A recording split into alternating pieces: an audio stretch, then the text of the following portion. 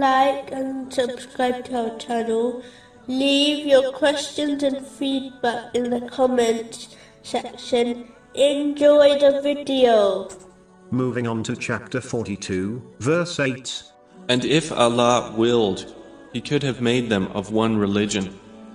But He admits whom He wills into His mercy.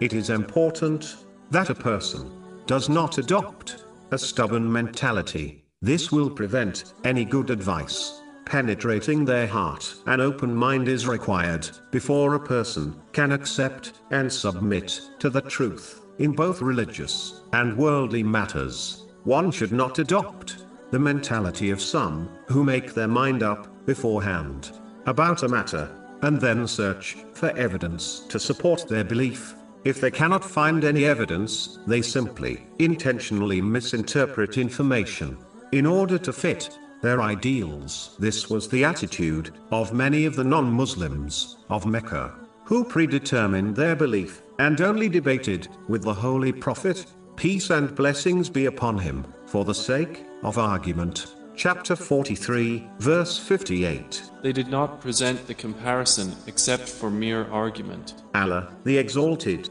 covered the hearts of some of the non-Muslims of Mecca as they adopted this type of argumentative mentality. Chapter 4, verse 155. And they're saying, our hearts are wrapped. Rather, Allah has sealed them.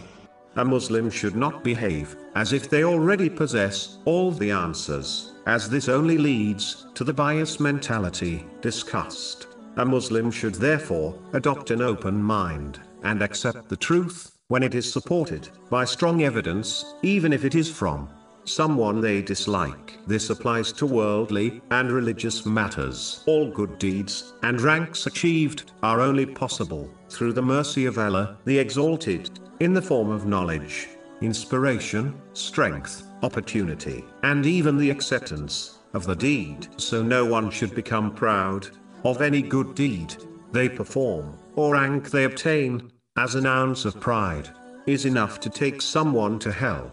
This is confirmed in a narration found in Sahih Muslim, number 266.